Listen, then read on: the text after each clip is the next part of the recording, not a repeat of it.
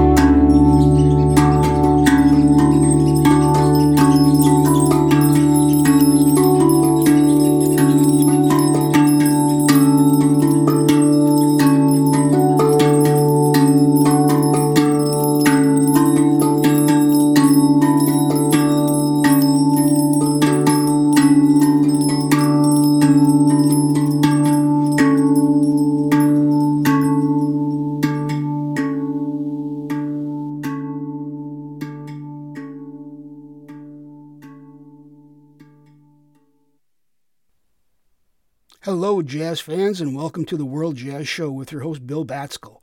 You just heard a tribute to Hong Massive by Michael Mason from his Human Revolution 2021 CD release.